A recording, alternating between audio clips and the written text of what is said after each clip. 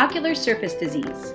It's complex, chronic, and progressive, but rife with opportunity for the enterprising optometrist. The mission of this podcast is to make this condition more understandable and accessible to those interested in specializing in it.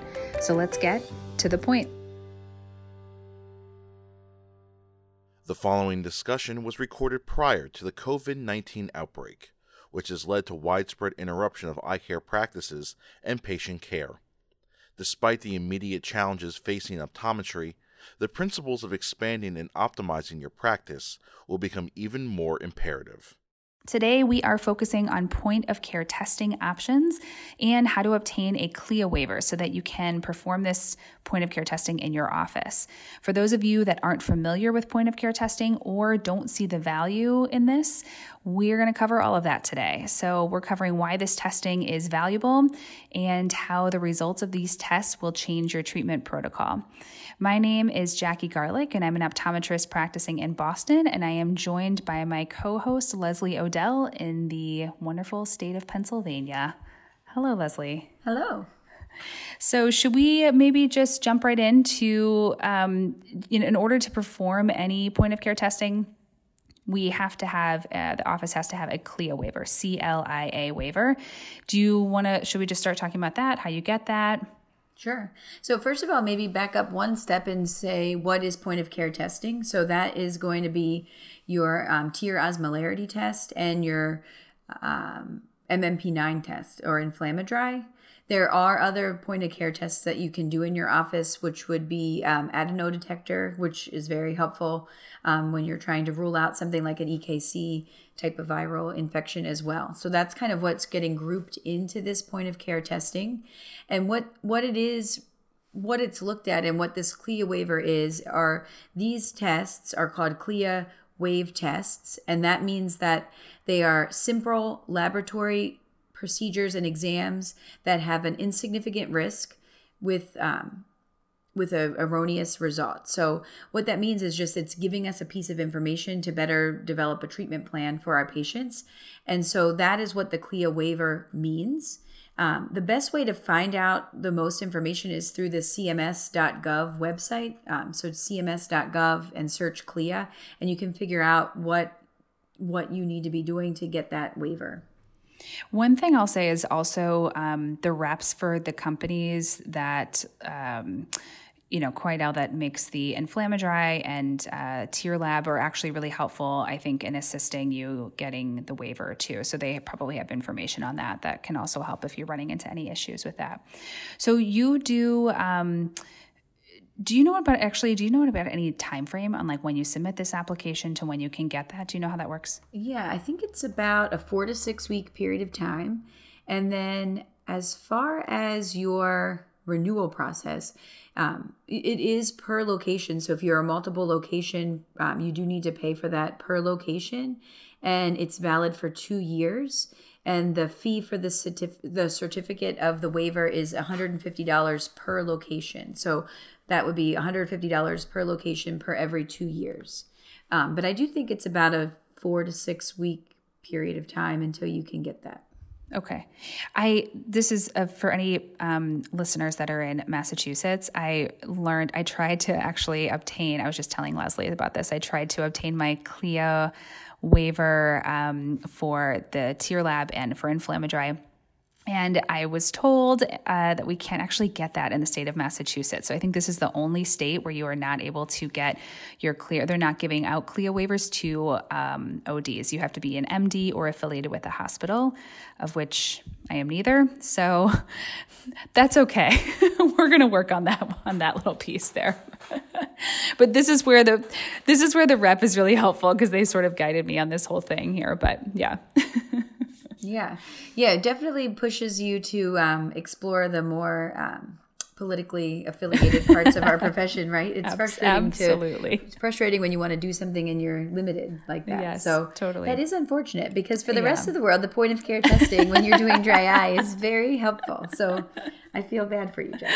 I know, me too. That's okay. That's right. We're going to educate everyone else on point of care testing. So let's actually maybe go into that. Good to know for when the day comes that you're going to be using it too. I'm prepared. Yes. Yes. Yeah. So easy test to run, and the best advice I have is just get your techs and your staff trained on how to do the test because it frees you up a lot. Actually, I was just doing a meeting and I was going to have to demonstrate how to do tear osmolarity, and I thought, oh, I probably should learn myself. But it was very quick to learn because my techs have done it, since I've been using it for the past 5 to 6 years. So that test alone is looking at the tear volume, or the water to solute concentration in the tears.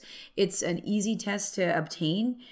It's done through kind of the lateral canthus area, and it's a one test per eye, and it's read within a few seconds. So that number on your scale really goes from somewhere in the 280s, probably all the way up to close to 400 milliosmoles.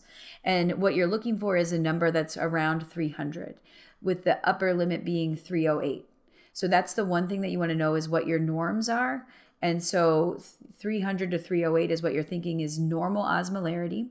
And then the other thing you want to look at is any inter-eye difference that's bigger than 7 milliosmoles.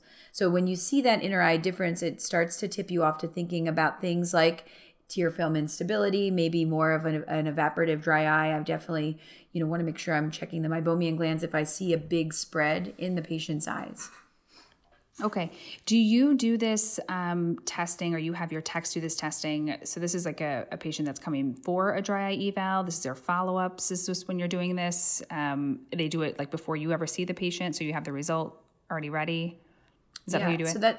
Yes. And that is a good question, because your sequence of dry eye testing is so very important. You can actually create a dry eye, say that you're bringing someone in and you're going to do non-contact tonometry and then you're going to do osmolarity. Well, you just kind of desiccated the tear film. So we do have a very specific protocol when we're having a formal dry eye evaluation. So that's a patient that's scheduling for their baseline exam. We don't do anything with tonometry that day unless I'm checking it in the exam room after everything is done. So the first thing that they do is actually osmolarity.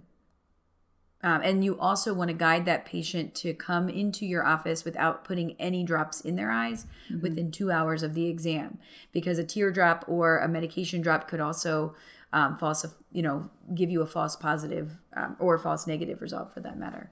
So then also contact lens wearers, they're wearing glasses in for that visit. Yeah, so contact lens is a little bit tricky. Like you are supposed to you're going to get your best result when the patient's not wearing a contact lens, but I am a little bit more lenient with those patients. I actually like to see what that looks like when their contact lens is in place. So I do it with the contact lens in place. A lot of times, just my own self. If they're coming in for maybe a follow-up or something, if it's a new evaluation, I probably would have them come in with glasses.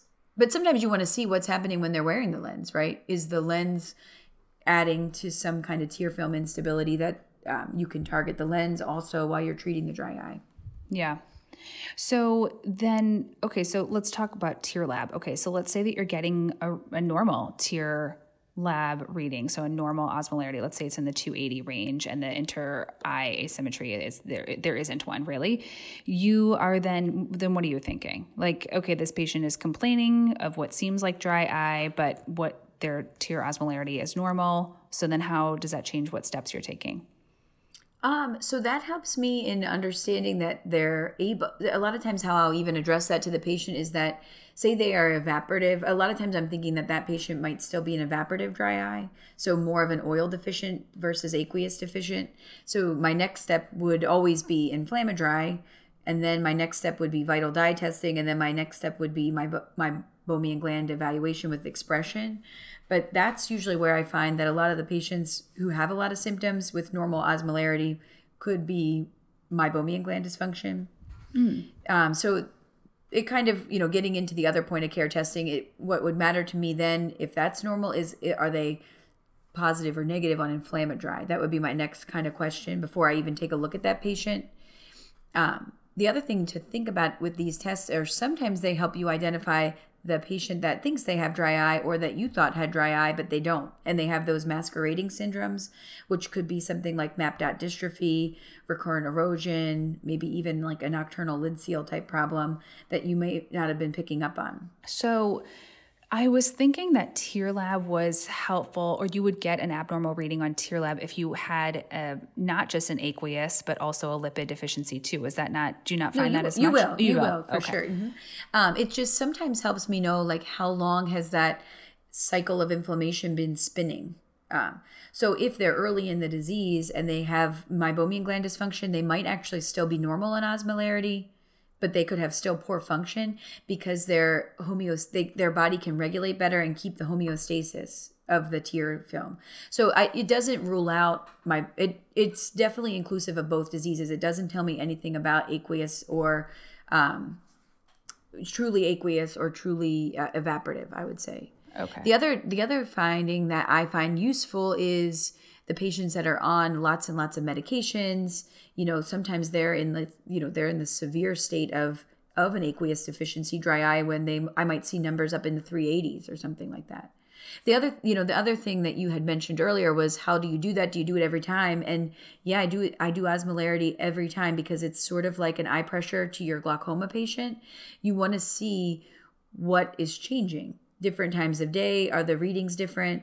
Different times of year, are the readings different? You can learn a lot about the environmental stress and challenges that your patient's dealing with. But that's also been a lot of the negative feedback I hear from our colleagues. Well, that number is different every time I look at it, and the variability is, makes that test not reliable. But would you ever say that about intraocular pressure?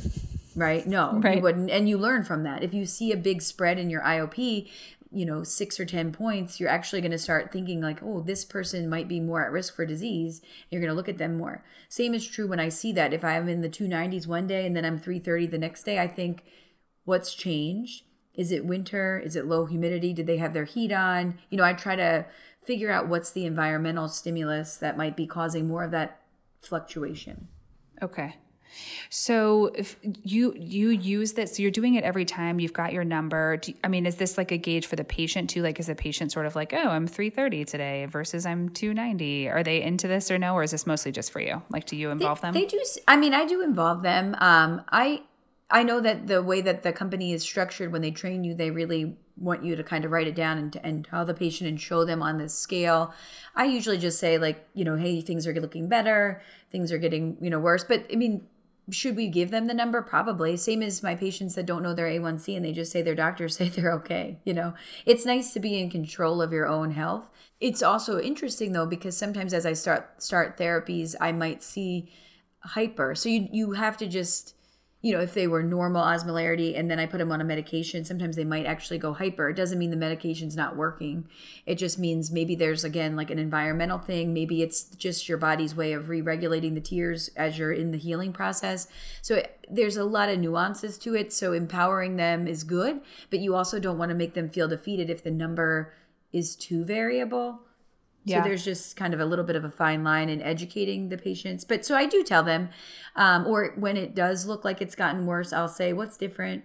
A lot of times they'll say, that they've been working longer hours, or again, the environment that they're working in is dry. We sometimes look at work in home environments for humidity levels to see where we can help that. So let's say that you have, what about like this, the range on the spectrum? So let's say that you have normal versus like a really high, almost 400 osmolarity reading. Are you thinking? Yeah. Oh, go ahead. The highest I've probably seen is in the 380s personally, but if you're but if you're getting something higher, like, are you thinking, okay, this is really high, this is advanced, so I'm going to be thinking I'm going to do this for treatment, or look at this, or you know what I mean? Like, does that gauge like where your eye is kind of going? It does, but I always am pairing it usually with that next thing, which is MMP9 testing. So yeah. Looking at that protein specifically in the tears, we know that that's linked to inflammation. It can be positive or negative, and there can still be inflammation. So it's not a end all be all with, inflammatory testing, but it's super helpful. So if I have a patient that is hyperosmolar and they have a positive inflammatory, that's like an easy patient to treat, right? You dry eye is inflammatory. Now you can see it, and you also can see that it's taking a toll on the homeostasis of the tears, and you're hyperosmolar, which is fueling the inflammation cycle. So those patients are your easiest ones to put on a therapeutic, right? Whether it's short term with this corticosteroid, but you definitely want to be thinking long term with things like lifitegrast and cyclosporins. That's where those fit great. And you watch your numbers to make sure that you're making a dent in the way that they look, right? You want to bring them down with time. But say that you have hyperosmolarity, normal inflammatory. I'm still going to treat that patient the same way because sometimes there is a miss. The inflammatory might not be picking up the MMP9. Sometimes it just might not yet be to that level. So anytime it's hyperosmolarity, I'm definitely treating with a therapeutic. The trickier part is when I have normal osmolarity and normal inflammatory. So normal osmolarity, normal inflammatory, I could still have a rapid tear breakup time. I could still have meibomian gland deficiencies, and I could be dealing with something totally unrelated, like we were talking about with MAP dystrophies. The other scenario would be normal osmolarity, positive inflammatory, and again, with the therapeutics that we have, so really when you're managing dry eye, we try to make it so difficult, but it really doesn't have to be. Right. The majority of the time, that patient needs a therapeutic. So just treating them with something that's anti-inflammatory. And again, corticosteroids are great for your short term or maybe your flare-ups, your patients that are flaring up, because now it's estimated that happens maybe 6 times out of their year. But you need something that's going to blanket inflammation and help keep them maintaining homeostasis. And that's where we've been fortunate to have, a few medications to treat. So what is your treatment of choice? Like, what's your corticosteroid of choice when you're doing just a short term for your dry eye people? Are you doing Lotemax? I use a lot of Lotemax. I've been using more Flarex. In all honesty, it's really what is going to be affordable for the patient. It's really like when it comes to the corticosteroids, I'm doing more jumping through the hoops of their insurance plans than anything else. What I've seen that I don't like, and I personally don't do because of these insurance challenges, I've seen a lot of our colleagues go right to like full strength Pred Forte or prednisone acetate 1% versus the generic. And I just still haven't been too comfortable with that because of the risk for, IOP spikes and such. But when you look at the pricing, it's pretty shocking the difference between that and sometimes what you would consider like the fluorometholone family. But the companies have been working hard, at least for our commercial patients, most of them, to try to bring down the cost. And then some of them also are translating into the Medicare patients. So that's kind of my go-to there. But honestly, with things like the lifitegrast family, I, in all honesty, have gotten away from a lot of steroids. And I do reserve them for this idea of the flare. So, some companies are looking actually to get indications for dry eye flares. And they have research that shows these 6 times a year that your patient flares up. And whenever I'm treating a patient, I'd send them home with that information. If you're getting worse and you're worse for a couple of days, it's worth a phone call because there's something that we can do instead of just feeling bad and not having an answer. So that's really where I've kind of reserved them. With things like lifitegrast, I can get symptom control so much quicker, and I can get to even corneal improvement so much quicker than in the past. So I feel like I've kind of given up on preloading with steroids a lot. Sometimes if I'm going to be doing in-office procedures with a meibomian gland clearing treatment, that's still where I might use them, blepharitis patients, that kind of thing, pre-surgery maybe, but. Yeah. Well, maybe we should talk about inflammatory too. So inflammatory is, measuring the level of MMP9, which is the inflammatory biomarker in the tears. When you get this reading for the inflammatory, it's sort of like a, line on this chart, on this like little pregnancy-like looking test. Yeah, our techs like to say, you're having baby eyeballs. Just kidding. But it is the pregnancy test of your tears. We kind of make that joke. That's exactly what it looks like. But when you get these readings, there's like faint lines and there's sort of a darker line, like you're like a little pregnant or a lot pregnant or whatever. Like that's not, what's your repeatability on that for a patient? Like, are you repeating that on the follow-ups too, like you are with Tear Lab, or you mostly using it as your initial? No, I use it initially, and it is a little bit tricky, and I would definitely lean on the reps there, like you had said earlier, just to kind of give you a little guidance on your insurance billing before you are just doing it every time, because sometimes I think that if it's not positive the first time, some of the payers might not be paying for that second time. Definitely, if it's positive one time, you need to repeat it to see if it's positive a second time. I know in our area, sometimes some of our medical assistance plans aren't paying, which doesn't always mean that we're not doing it. We just prepare the patient that you might have this X amount of dollars out of pocket. But so that's looking for that matrix metalloproteinase 9. That's that protein. And it's sensitive when it's about 40 nanograms per milliliter. So that's where you're going to get that faint pink, like, barely visible line.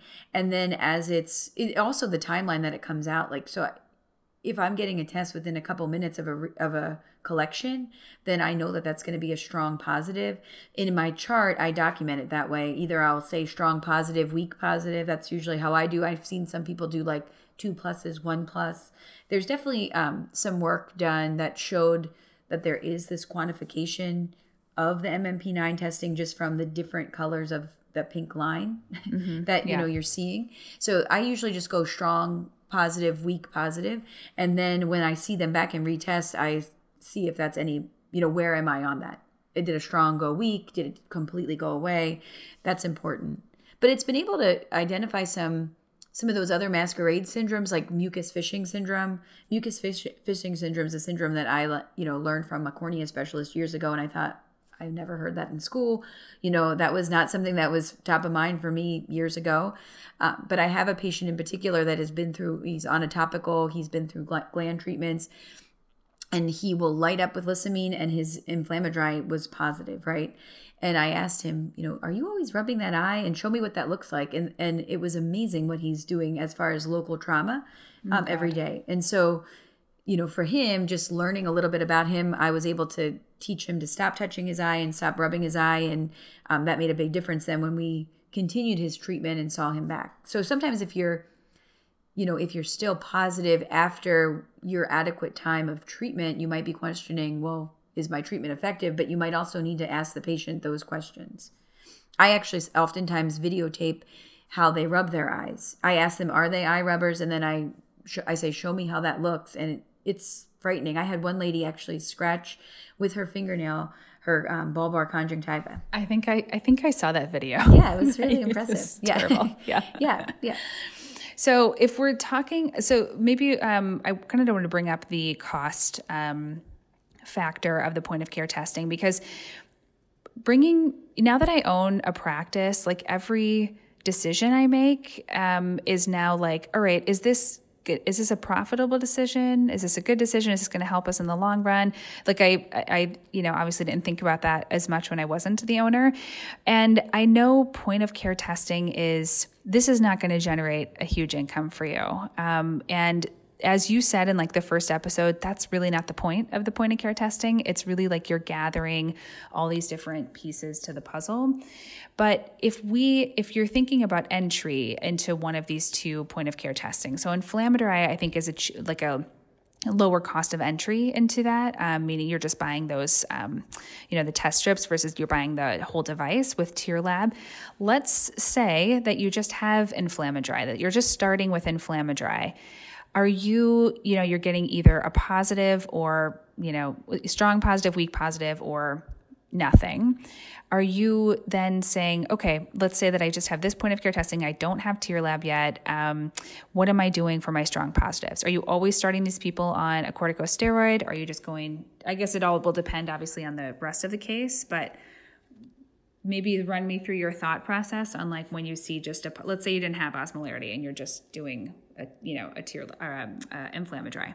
So if I have positive Inflamadry, again, it's one piece of your exam. Right.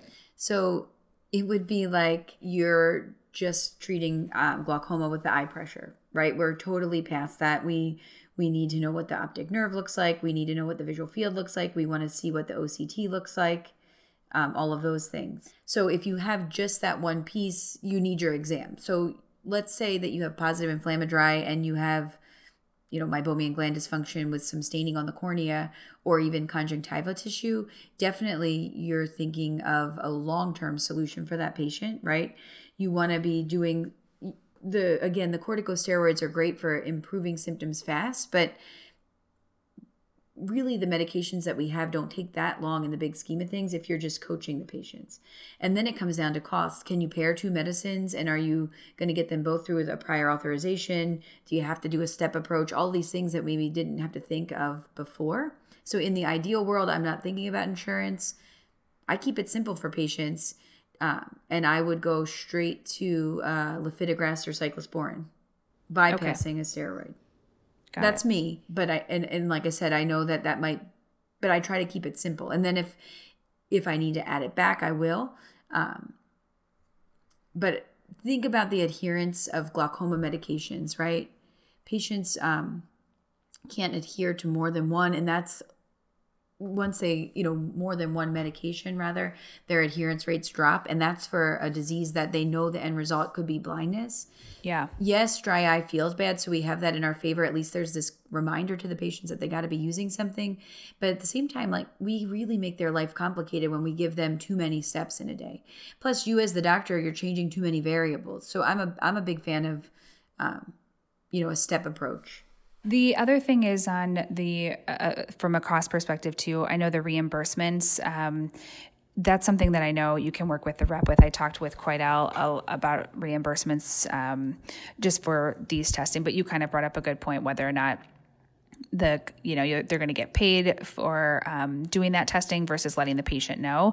But again, I think as you had said before, it's really the value that you get out of the testing, and not as much like we're trying to generate an income, but more of the equivalent of a pachymetry and an IOP and an OCT and a visual field and all those things. Right. You wouldn't say I don't know if pachymetry is worth it to me, how much that machine costs and how much you're getting reimbursed. You wouldn't think, I'm not sure that you're going to want that number because you know how valuable it is to the glaucoma patient. And that's really where we got to get things with point of care testing. It is a huge value. Look at new research, put out by ASCRS. They're saying to figure out before a patient has surgery, cataract or refractive surgery, you need to do these things: osmolarity and inflammatory.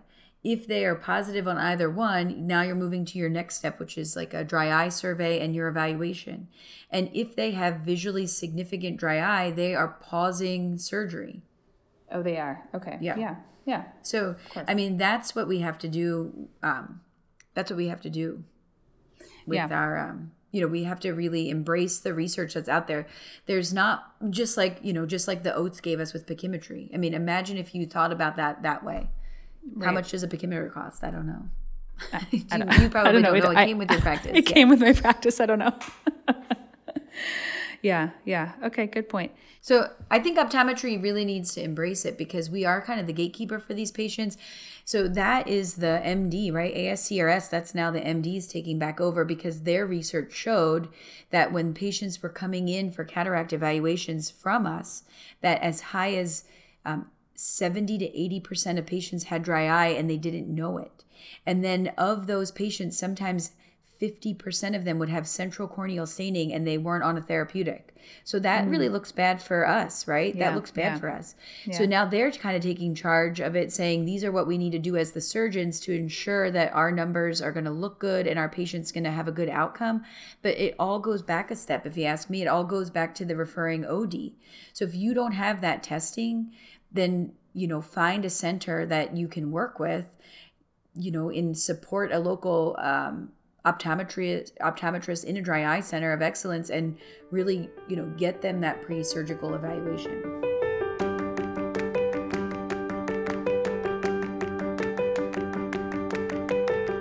So now for the To The Point replay. Point of care testing is tear osmolarity and MMP9 through inflammatory. You need a CLIA waiver to do point of care testing in your clinic.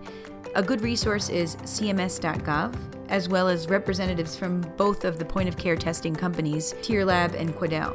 Typically, it takes about 4 to 6 weeks to obtain your waiver, and this can be renewed for 2 years per location at $150. It's best to implement staff training to increase your efficiency within your practice. And also understanding the test norms help to guide your treatments when examining these patients.